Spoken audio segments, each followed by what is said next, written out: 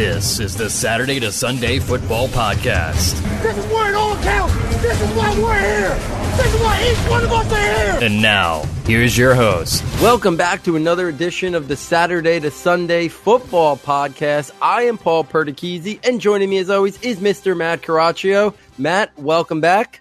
Oh, Paul, this is where you finally, as we continue to kind of unpack the draft, we finally get that opportunity to kind of probe the minds of those experts out there that have been living and breathing the draft along with us. And now we finally have a chance to see where does the dust settle? What should we be looking forward to with these players as they progress now at the NFL level? Yeah, and we're so excited to once again have joining us back here at the Saturday Sunday Football Podcast, basically an annual contributor right around or post-draft, is Mr. Matt Williamson. Matt, welcome back. How's everything going? Things are fantastic, Matt and Paul. I greatly appreciate the offer and the invitation to join you guys once again. I was telling you guys off the air, just finished my Locked On NFL podcast. Now we're going to do this one, which is going to be awesome. And then my man Ryan McDowell and I are going to do Dynasty Blueprint. So it's a triple header, just boom, boom, boom. I just finished lunch with the fam and said, I'll see you guys at dinner. I'll be back up in about 5 hours. Well, you know what? It's a welcome distraction from everything else that's going on in the world right now. I know Matt and I have constantly been talking about, doing the podcast, just interacting with other people in the industry. It's been a nice break from everything else, just to have this football, and fantasy and the draft and everything about it to be a little bit of a distraction. So for sure, next half hour or so, we'll greatly enjoy talking to you. So let's get right into it. And Let's start at the running back position, because I think it's, I really thought that the draft was going to kind of settle things a little bit in terms of, fantasy value, in terms of rankings, because, everyone seemed to like five guys for the most part, and then a little bit of a teardrop, I think. But everyone had them in a different order. And now post-draft, here we are. I still think there's some uncertainty in terms of, how they landed. Everyone seems, as Matt's been saying here at Saturday Sunday, everyone seems to basically have a roommate and, somebody else in that backfield that they're kind of with for either the short term, maybe a little longer term for some others. What do you just kind of make as the running backs now, as the dust is settled a couple weeks out from the draft? Has a lot changed in terms of what you thought of your rankings before the draft to now where we know post-draft and landing spots? Yeah, I like that term, that they all kind of have a roommate now, and I don't know how long those roommates are going to be around. Like, I look at Mark Ingram and think he's just a short-term speed bump. I think the same is true with Marlon Mack. I like Kerryon quite a bit. I don't think Henderson is ever going to threaten Akers. And Edwards-Helaire has Williams there, but there's just so much volume to go around that, especially in PPR, I think he needs to be number one. And then just a little note on him that just kind of dawned on me in the last day or two, because if we don't get people in the stands, some people are reporting, John Clayton was talking about it yesterday, that the salary cap might not go up next year. It might even go down. And if you're the Chiefs with Chris Jones and Mahomes, maybe Watkins, Williams, even Kelsey, they may not have as long a terms of future there as everybody assumes. I mean, they have some huge contracts they have to get done. So maybe his role is just the tip of the iceberg right now.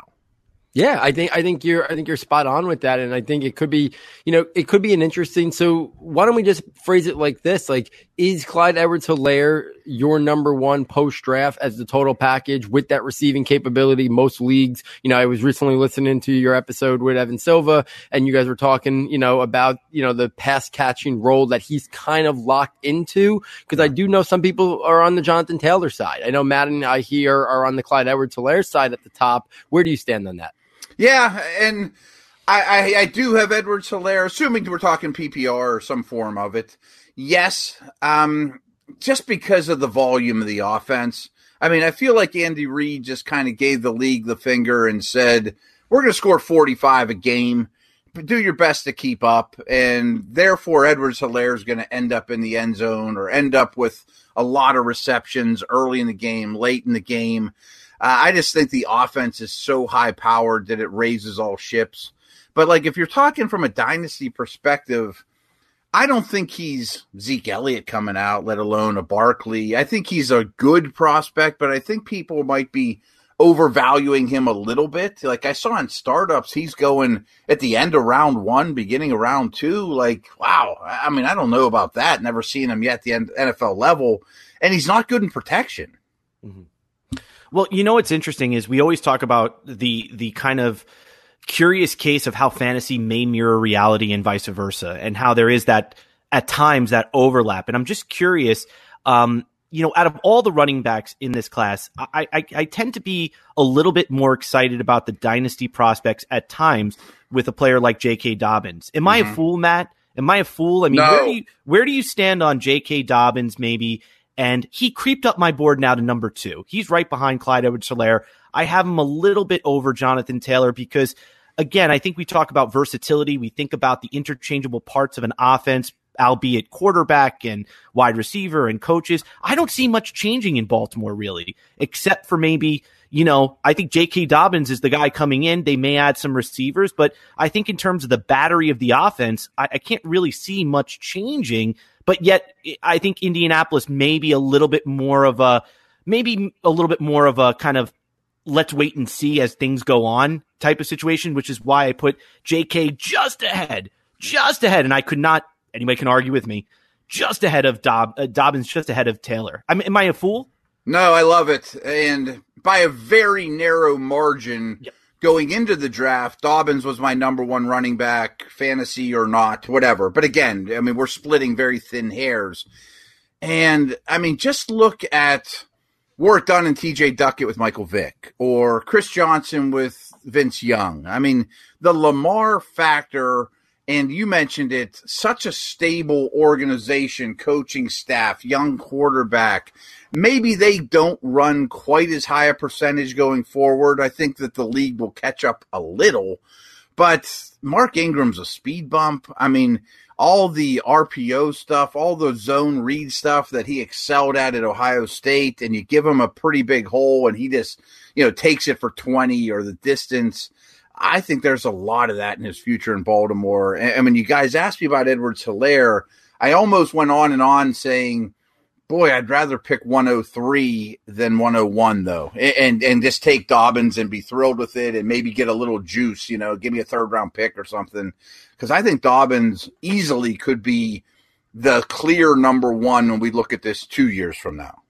Yeah, I agree with you. Dobbins was my number 2 running back after right behind DeAndre Swift before the draft. And right now, you know, I think we could talk about the great landing spot of Clyde Edwards-Helaire with the Chiefs in that offense. And it is. And we could talk about the great scheme fit of Jonathan Taylor behind that offensive line in Indianapolis. But I don't think there's a better fit scheme wise than J.K. Dobbins in that Baltimore offense. And all we got to do is look at Ohio State. Look what he did the first year he was there when they were running a lot of spread and RPO stuff. Then year 2 with Dwayne Haskins, a totally different style offense. He kind of took a little bit of step back. And this year, as soon as Justin Fields was in controls, all of a sudden we saw Dobbins being that electric, explosive playmaker. And I think you're right. You fast forward 2 years, I think his ceiling is the highest. He's never going to be a 70 catch guy, and I don't think that's going to be the Baltimore offense. But I think he could be a 40 to 45 catch guy. And I think Lamar's runs a lot right now, and I think it's always going to be a staple of his game early in his career. But fast forward another year or two, is he going to be running as much inside the 10-yard line, or is Baltimore going to start to say we gotta hone that back a little bit and not let our star quarterback take some unnecessary hits maybe near the goal line when things are a little bit more compact? And that could be right at the same time where J.K. Dobbins is starting to get 60-70% of that workload. That I think you're right. His ceiling, I think, is as high as anybody, because I'm not sure Clyde Edwards-Helaire is ever going to be a guy who's an 18 to 20 touch guy.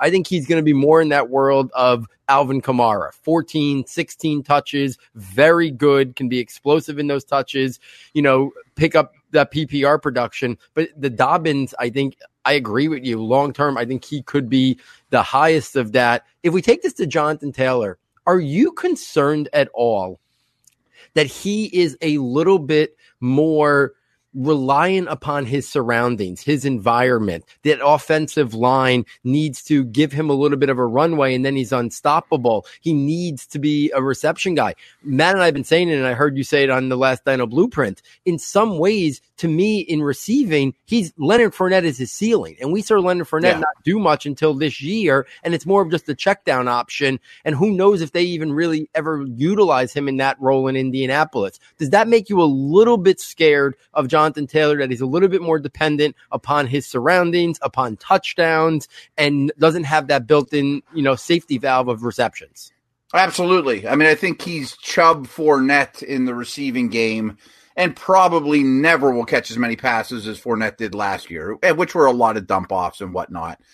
Yeah, I mean, I do think that's a very smart organization, and I feel like the new face of the Colts is Quentin Nelson. Like, we're going to build a king-size rushing attack. Pittman is a huge receiver. We're going to be the biggest offense on the block, and it's going to go through our O-line and Taylor. And that's great, and that fits Taylor extremely well. And I think Taylor, and especially Dobbins, have a better chance to lead the league in rushing than a guy like Edwards-Helaire. But like Pro Football Focus showed you that, of the catchable passes thrown his way, many of them weren't receptions. I mean, he's not Jordan Howard, but I think he's in that spectrum, Fournette to Howard, somewhere in between there. And he's great with the ball in his hands, but does he influence the passing game enough for me to get the yardage and the touchdowns that people think? I have some concerns. I mean, I like him. I like the fit. If I was a Colts fan, I'd be thrilled that they grabbed him. They're going to try to control the game and play small ball. But I'd rather have Dobbins, I think, the more I think about it. Yeah, I mean, I'm right there with you, and we've been a big fan of J.K. Dobbins here at Saturday to Sunday for the entire year, from preseason all the way through. So it's great to see that he's finally in a place where maybe he can thrive. And I'm not going to lie, maybe we could still buy him on a little bit of a cheap as people are willing to trade those top picks away. Maybe I can, like you said, get a little juice and move down from 1-1 or 1-2 and get to 1-3, or even just move up 2 spots from 1-5. So we'll see. There's a lot of opportunity there. And before we leave running backs, I just want to throw a couple names at you, Matt, and get your kind of feelings on them, both from a schematic fit and also from a dynasty fit and long-term lens. How about, players that we were kind of high on pre-draft here were players like Cam Akers and DeAndre Swift. Because of their versatility, a lot more in terms of projection with Cam Akers, the idea of what he could be, seeing what he could do potentially. And then now the realities of where they landed. What about your thoughts on Swift, Akers? And I'll throw one more at you. Are you on the Keyshawn Vaughn hype train? Kinda. Okay. So unpack that. I gave you a lot there. I'll hit them all briefly. Let's start with Vaughn. The second he got drafted, I think I tweeted out, he's going to lead the league. He's going to lead the Bucs in rushing this year. I mean, I think he'll be a solid protection receiving option, and that's all Brady's going to care about. I don't trust Ronald Jones in protection. Therefore, I can't put him on the field with Tom Brady, period, end of sentence. And I still only have Vaughn as my 12th overall rookie, though, because I think he could have a really good year, have a productive year, and then they might take it back in the second round next year. He's still just a guy to me. I mean, in the reality of it all, fantasy for 1 year could be highly productive, but I think they'll look at him and say, we can do better. We can find someone next year. I like Swift. I can see why he'd be your number one. I think we can't sleep on how good that Lions offense was when Stafford was healthy. I thought it was exceptional. They draft 2 guards. I love the sound of that. But maybe I'm crazy. I think Kerryon Johnson's good at football, and I don't know that Matt Patricia is the guy I want to invest in because I don't trust him at all. I think he's bonkers. So I kind of feel bad for Swift's landing spot, but if he becomes the man, or they trade Kerryon, and they trade people as soon as you get in the doghouse in the blink of an eye, look out, because I think that offense could be one of the best in the league that people aren't talking about.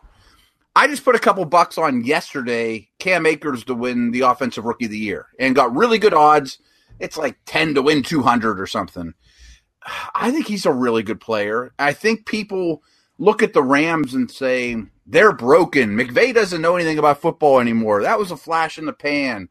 Why didn't they draft offensive line? They're crazy. And yeah, I would have addressed the offensive line more than they did. But people forget that if there would have been 7 playoff teams last year, like there will be this year, the Rams would have been number 7.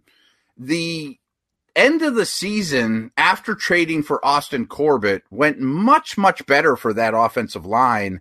And they have some promising dudes like Joe Noteboom. I mean, I know that don't sound like much, but I don't think that line is just a total train wreck. I thought it played much better down the stretch, but nobody was paying attention to it. You know, I just have to ask you this before we move on for running back, because this is something that we've been kind of piloting as a kind of a consciousness moving through the league. At least it seems in the way that draft capital has been distributed over the last 2 years, and really the way the game of football has evolved. We have this kind of notion of what we're calling, for lack of a better term, we're calling them a slot back. The idea of a player that is capable of playing both the slot and also executing from the running back position. Mm-hmm. We could talk about Laviska Shenault, but we can also talk about a couple of these running backs, specifically J.K. Dobbins, could probably move into the slot if he needed to, but he's also capable of playing running back. DeAndre Swift, same thing.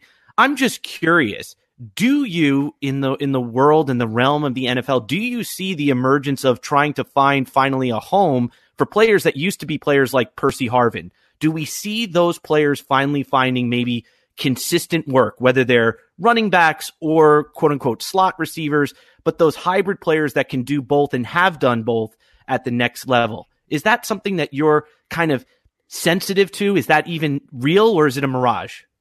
No, I think you're dead on. And I haven't heard the term slot back, but I do the move the six guys. I heard Bucky calling them a wing back, like there you go. Let's go wing back. Who am I to question Bucky Brooks here? I know. I mean, like it's 1950. I mean, things are come around from the horizontal, right, Matt? Horizontal Absolutely. stretch. Let's get him going. I think you're talking about like the Deebo Samuels, right? I mean, yeah, kind of like exactly. Like I think that's Laviska. I think that's Antonio Gibson. I think every team's the smart teams are already going that direction. Orbit motion and all the different things that provides, but more physical player than, the Tyreek Hill type. That's just a burner coming at you in jet motion. I absolutely think that's here to stay. And Percy Harvin's a great example of it. And maybe it's only 3 or 4 more carries, or maybe it's, 20 carries over the course of the year for fantasy reasons for someone that's listed as a WR. But that's helpful, and I think it just makes them more useful on the field. Like, I think Brandon Ayuk might get a couple carries this year. Yeah, I totally agree. Even guys like Lynn Bowden, I'm thinking about Lynn Bowden as well. I'm thinking about the Antonio Gibsons. I'm even, as you were saying earlier, and I'm thinking about players that, like you said, Deebo Samuel, Brandon Ayuk. I'm thinking about that because I'm also wondering it could work the other way. Devin Duvernay was another one who came to mind. Good one, yeah. The other way was it could work the other way. Clyde Edwards-Helaire may be a guy who ends up making a living mostly in the slot and occasionally goes into the backfield. It could be that teams begin to leverage that asset as being somebody that they could say, instead of widening the running back depth of their chart or the wide receiver part of their depth chart, maybe they can start playing around with some of these hybrid players to really get double whammy in terms of bang for your buck. So it was just the thought as I was kind of reading the tea leaves over the last 2 years. We're horizontal stretching. It seems like we're willing to stretch teams out and go a different way.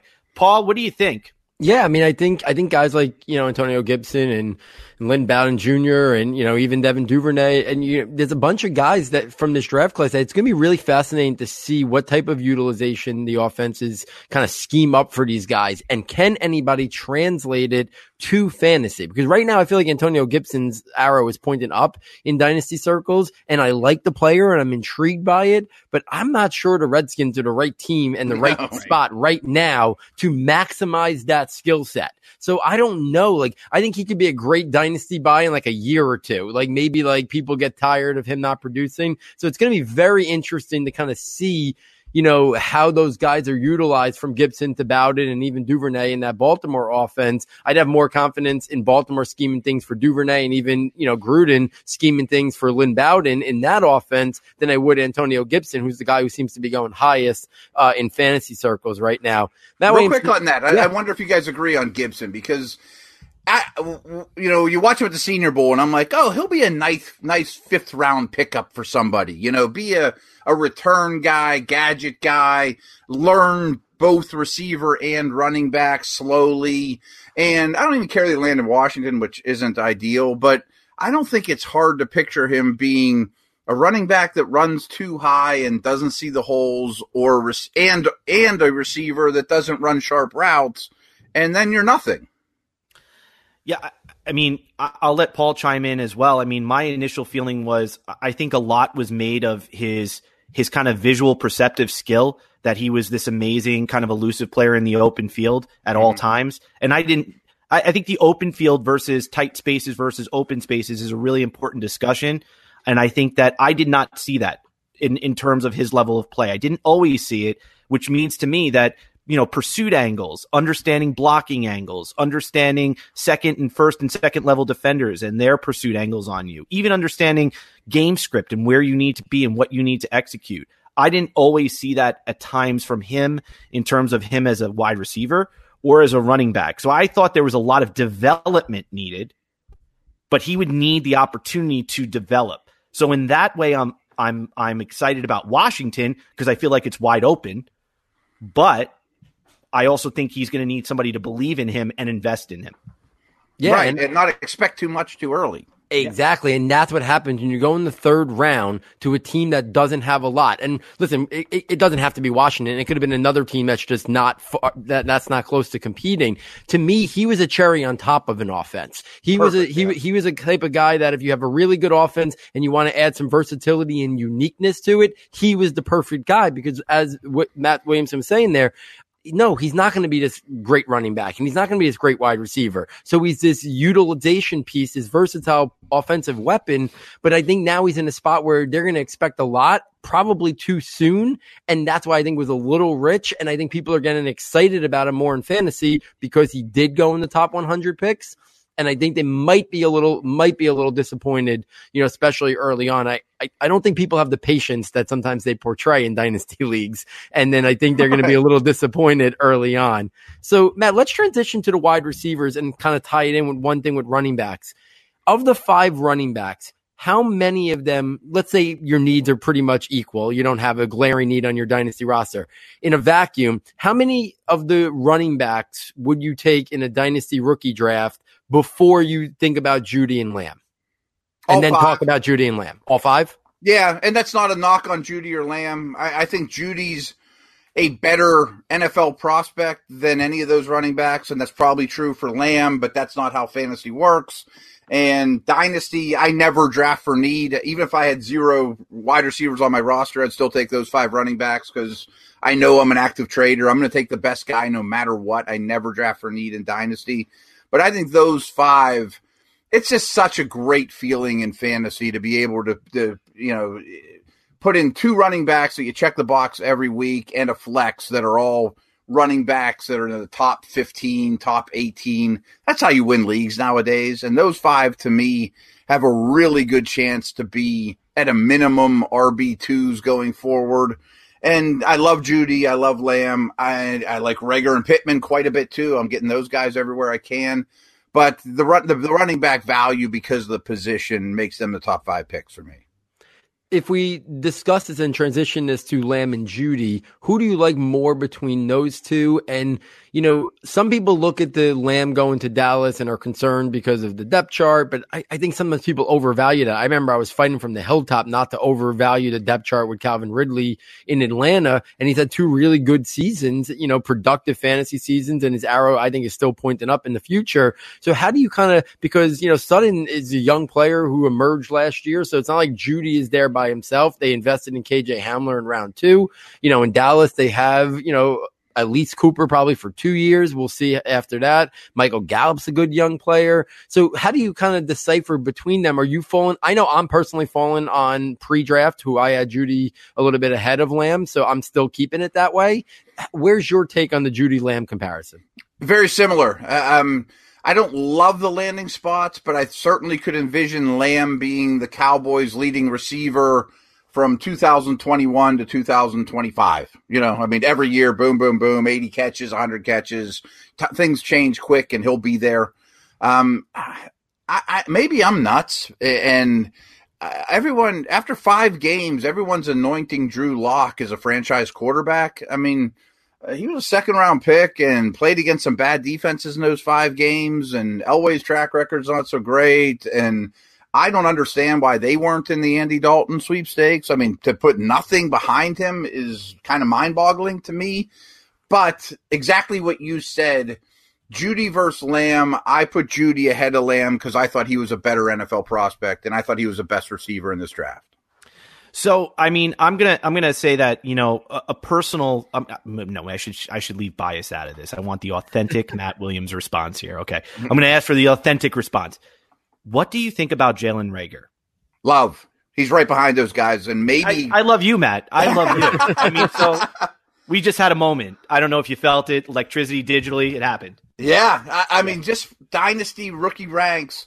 I have Jeudy 6 behind those 5 running backs. I have Lamb 7, Reagor 8, and Pittman 9. And Reagor and Pittman are the 2 I'm infatuated with. Like, if I have 6 or 7 in my draft, I'd love to move back to 8 or 9, maybe even 10, and roll the dice to get one of those guys and pick up more juice. Like, I recognize that Jeudy and Lamb are better football players or better prospects, but I don't think it's by leaps and bounds. I think Reagor is super incredibly explosive. I can't get over that stat that many people recycle, including myself, that like 1/3 of the passes thrown his way last year were catchable. Like, imagine if he was at Bama, or let alone Oklahoma. I mean, come on. I mean, he is a powerful, explosive dude. And the Eagles told us everything they need to tell us. I mean, they're getting bashed for drafting Jalen Hurts in the 2nd round. Well, I think they looked at it like, we have one need in this draft, and it's wide receiver, so we're going to bring in 5 of them, and Reagor's our favorite, and we can take a luxury pick in the 2nd round of Jalen Hurts. They adore Reagor. I adore Wentz. I love that organization. I think he's clearly number 8, and then Pittman's another one of the guys I'm infatuated with, too. I like both those guys more than Jefferson or Ruggs. I mean, you brought up Jefferson, so let's go there for a second. I like the player. I do question a little bit. I feel like even though he ran faster at the combine than I think many people expected, I still think he's best in the slot. Kind of like I thought Juju Smith could play both inside and outside, but I thought he was best in the slot. I think Jefferson is similar in that regards, but I think that's also Adam Thielen's home for the short term, and I think that's where he's at his best. So do you think it's going to be an interchangeable thing with those two, or are they going to try to force Jefferson to play more on the outside, and that could hinder, maybe his early production, where some people think he might get the most targets of any of the rookie wide receivers this year because, Stephon Diggs is not there, and then the last one I'll bring up, and then I'll let Matt chime in, is thoughts on T. Higgins long term. I know right now with AJ Green and, Tyler Boyd, there seems to be a lot of mouths to feed, but what do you think about his long-term upside kind of now tied at the hip to Joe Burrow in that Bengals offense? Let's start with Jefferson. He worries me. I mean, I think he's a good football player. If my favorite team drafted him, fine.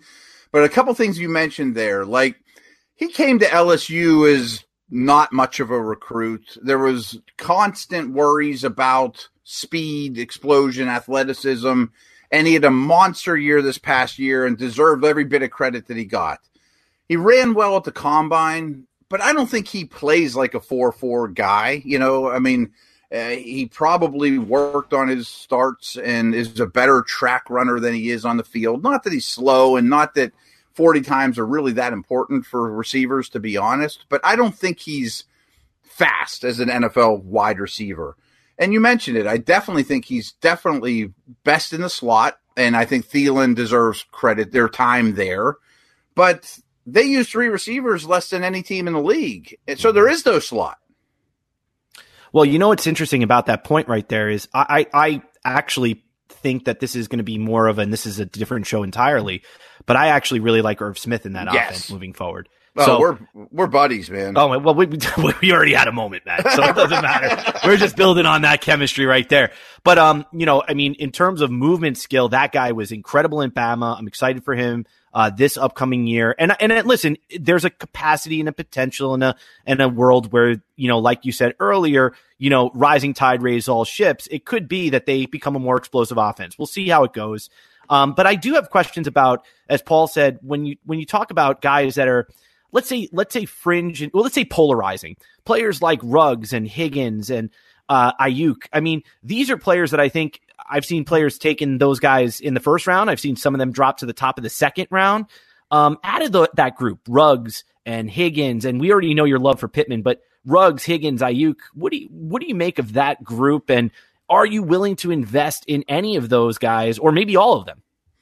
Right in that area, though, the turn. Like, I have Ayuk as my 11, I have Ruggs my 13, Higgins my 14. And you mentioned Higgins before. His bad workouts don't really worry me. I think he fits this system. I have faith in the new coach quarterback combination in Cincinnati. I don't think Ross or A.J. Green will be a Bengal much longer, or even if one of them moves on. So I think there's a pretty good path to early playing time. A lot of in-breaking routes for Higgins, I think, fits him well. But he's an early second to me. I mean, I'm not doing cartwheels over the guy. Going into the draft, and I believe this to be true post-draft, that I said I think Ruggs' addition to his new team, not knowing where he's going to land, will pay off more than any receiver in this class, but I don't want him on my fantasy team. I think he impacts those around him a great deal, and that brings a ton of value, and the AFC West defensive coordinators aren't happy he landed with the Raiders. But I don't trust Carr to go deep. I don't trust Mariota to go deep. And I think Ruggs still has those Deshaun Jackson, Ted Ginn, hit or miss attributes to him for fantasy. Although I think he's better than Ted Ginn, don't get me wrong. And he'll catch more slants and be better after the catch. But I just don't think he's a high volume guy. And I'm not so sure 2 years from now, Bryan Edwards isn't their leading receiver. Oh my God! You just took the next question out of my mouth. I'm sorry. That was a we're like best major, friends now. I mean, it was a major emotional moment for me right there. As well. I have to calm myself. But I mean, you said it right there. I mean, listen, I had Bryan Edwards absurdly high compared to consensus before the draft. I had him as a player that I thought was probably in the top 5 of wide receivers in this class. Wow. I had not because of his versatility, but because of his depth of skill within particular areas of the field. He could do some things very well. And I'm just curious if you have an affinity for him being somebody that is a late round target or a buy low potential target. Do you think the hype around Bryan Edwards probably taking a lead role could be something that comes to fruition? Absolutely. And there's 4 guys. I kind of feel like there's 16 really good prospects in this draft, with Shenault being the last one, Mims at 15, Shenault at 16. And then I think there's a group of Anthony McFarland and Claypool with my Steelers, A.J. Dillon, who I don't really like, but I think you have to respect how the Packers view him, and Edwards as that middle of the second round dynasty area that I like a lot, and I keep moving them around between 17 and 20, and basically they're all the same to me. Yeah, I mean, I think you're right. The amount of people, I'm right there with you, in terms of where it kind of cuts off. You mentioned Laviska Shenault, and this will be the last wide receiver question. And you also mentioned Denzel Mims. Interesting. Denzel Mims had got a lot of push in the pre-draft process after his combine and his Senior Bowl. But I think when people watched the film, it kind of leveled back out to where he should have, I thought, been selected. And then Laviska Shenault, he kind of pushed through an injury, tested poor at the combine. He's an interesting guy, though, because I think after the catch, him and Brandon Ayuk maybe are the 2 best in the draft, especially with their play strength and physicality of Shenault. And I don't believe Gardner Minshew is the long-term answer in Jacksonville. I've been pretty adamant about that, but I do think he's a guy who thrives in the short to intermediate range Minshew. So I could see early on maybe a lot of opportunities after the catch for Shenault. It'll be interesting to see what they put on his plate, because I think they need to utilize him similar to how San Francisco used Deebo Samuel, the jet sweeps, the touch passes, the quick stuff. Is that how you kind of see Shenault? And do you see some early success, or do you think it'd be a little bit of a growing pains for him? And what about Denzel? It's a good question. I think Shenault, I don't think we have to squint too hard to have Shenault catching passes a year from now and for the foreseeable future from Fields or Lawrence. And then it's like, now maybe I should have taken him higher this year in the rookie draft. I think there's a ton of ability there. I wonder in how messed up the world is. If he would have not worked out at the combine, would he have got drafted higher? Like Edwards and Shenault and some of these injury guys. When there's a 30 for 30 of the crazy 2020 NFL offseason, we might look back like he should have been a top 15 pick. We just didn't have enough medical information on him, so he had to fall, But I also believe deep in my heart that the Jags are the worst organization in the league, and I don't like putting my money investing in them from ownership on down. I don't care unless they hire a coach that I'm going to trust, but the front office, the whole situation to me is ugly. So that's why he's last on that list. As for Mims, I can't lie. He was my fourth receiver before the draft, and I kept watching him fall going, uh-oh, my spidey sense is tingling to see if cooties, to see if some injury or a failed drug test that we don't know about. And in the end, I'm not so sure that it's not unlike DK Metcalf falling last year. I mean, like, guys in the later second round these past couple of years have hit huge. And I still think Mims' draft capital is not where I expect it to be, but it's not awful. And I think he'll be the Robbie Anderson with the Jets. And they now have a line, and I'm a Darnold believer. So I dropped him a little, but I think he's more of a value now than, where I expected. Yeah, I think you're spot on that. And there was such a deep class. So even though he fell a little bit, it's not like there were a lot of crazy guys going ahead of him, that he was falling like really shockingly. I think it was a deep class. Each team had their board probably very different based on what they needed. And Mims just kind of fell down there, but the Jets played the board perfectly in the second round, moving back and still securing a guy like Mims and picking up additional assets. Let's pivot. Yeah, and you know how that works. I mean, he may have been the runner up 5 times, of course. Maybe the Bengals at 2-1 were torn between Higgins and Mims. And if they would have just went the other direction, we'd all talk about it differently. With all these receivers, being second 5 times in a row makes it look a lot worse than it really is. Yeah, and I think that's spot on. Like, I think I heard yesterday that Minnesota was primed, and again, we don't know if it's true or not, but I forgot who said it, but someone said that Minnesota was primed to take Michael Pittman in round 1, and they pivoted to Justin Jefferson, who they didn't expect to be there. So things like that, could have happened throughout the second round as well. So let's pivot to the last question of the night, and we'll group the other 2 positions into the final question. Where do you stand on the Tua versus Joe Burrow debate in terms of dynasty? Is it close? Do you have a separation between them? And then who would be 1 or 2 tight ends that you would pick in a rookie draft, maybe in round 3 or 4, and say, I'll hold them for a couple years and hope? Tight end question. I have a little bit of an affinity, an addiction to keeping young, high upside tight ends on my roster that I can never check the box on Sunday morning for my fantasy team. But I have 5 or 6 of them because I fall in love with them, and occasionally they hit and occasionally they come around. And, my tight end coach is busy grooming them year after year. And the 2 that I end up with a lot, usually I'm done drafting and then I'm sitting there and I'm watching Troutman and Ossie fall. And I start trading next year's picks to grab one of them, thinking, man, Sean Payton loved this guy. Jared Cook's the only thing in his way.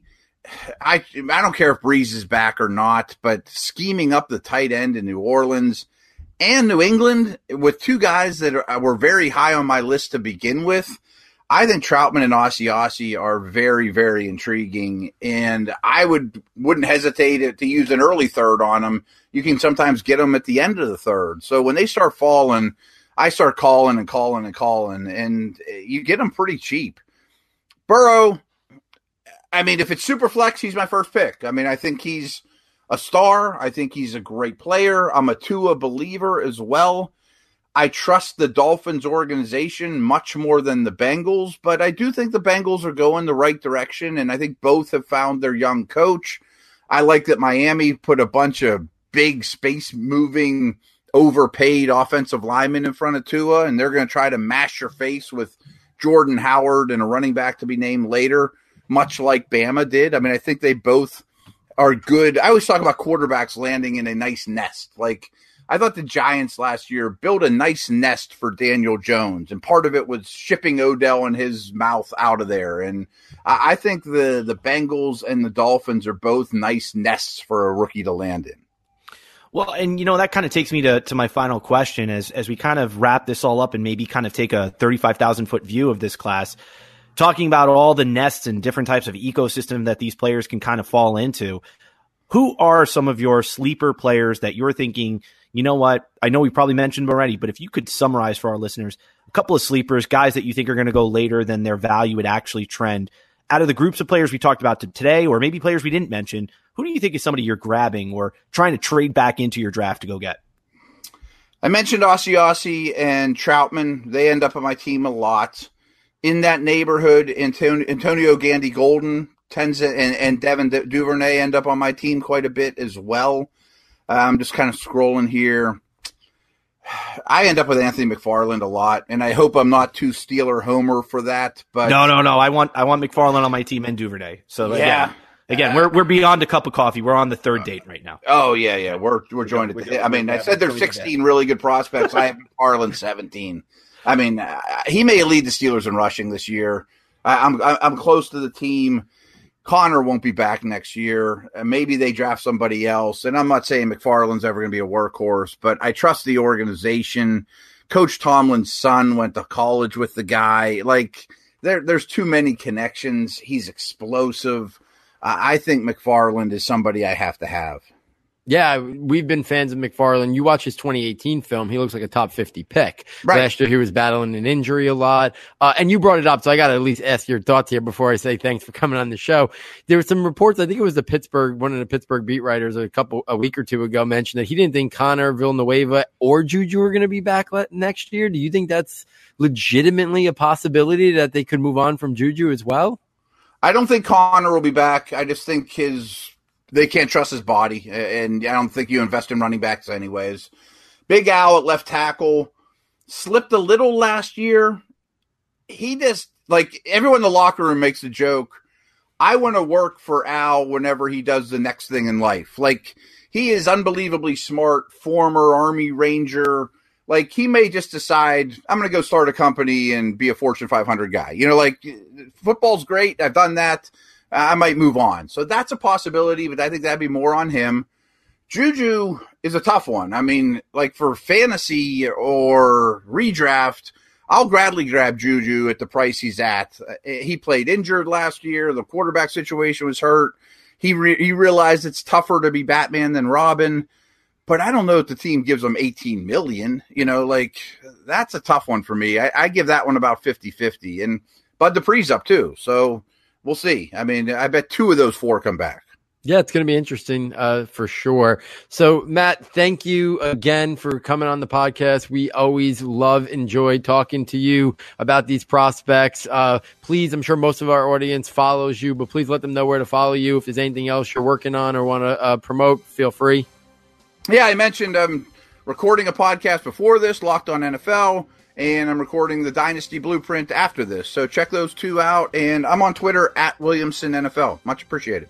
Make sure you're checking out both those podcasts. Great stuff. Some of my favorite podcasts to listen to on a regular basis. Make sure you're following them on Twitter as well. Matt Caraccio, any final parting shot here? No, I mean, I think that, what's great about having, people like Matt on is the vast amount of experience just brings a level of sensitivity to these situations that not all of us really possess. And to hear certain things resonate, I know we were talking in jest throughout, but I mean, to hear things resonate should remind us all of the fact of why all of these shows, including the ones that Matt are on, like Dynasty Blueprint, as well as Locked On NFL, it doesn't matter where you're listening to it. But when you listen to experts that have that experience, that have those ideas and experiences from their background, it kind of adds that layer of information that you may need to break those kind of crucial ties during draft day in your leagues. So I think all information is great information, and Matt delivers it as some of the best in this entire world of NFL football. So Matt, greatly appreciated. Oh, thanks so much, Matt. That was awesome. This was a blast. It's funny you brought that up because my personal first Facebook page today, somehow it pops up those memories and like, 15 years ago today, here's a picture of you and George W. Bush at Browns practice with my Browns gear, and he's signing that. And I'm like, that was 15 years ago. Holy smokes. And they still haven't won the AFC North. That's great. Absolutely. Guys, this is make sure you're following Matt, checking out all his stuff. We greatly appreciate it. So on behalf of Matt Williamson, on behalf of Matt Caraccio, and myself, and our sound and tech engineer, David Nicano, thank you for joining us, and we look forward next time taking you from Saturday to Sunday.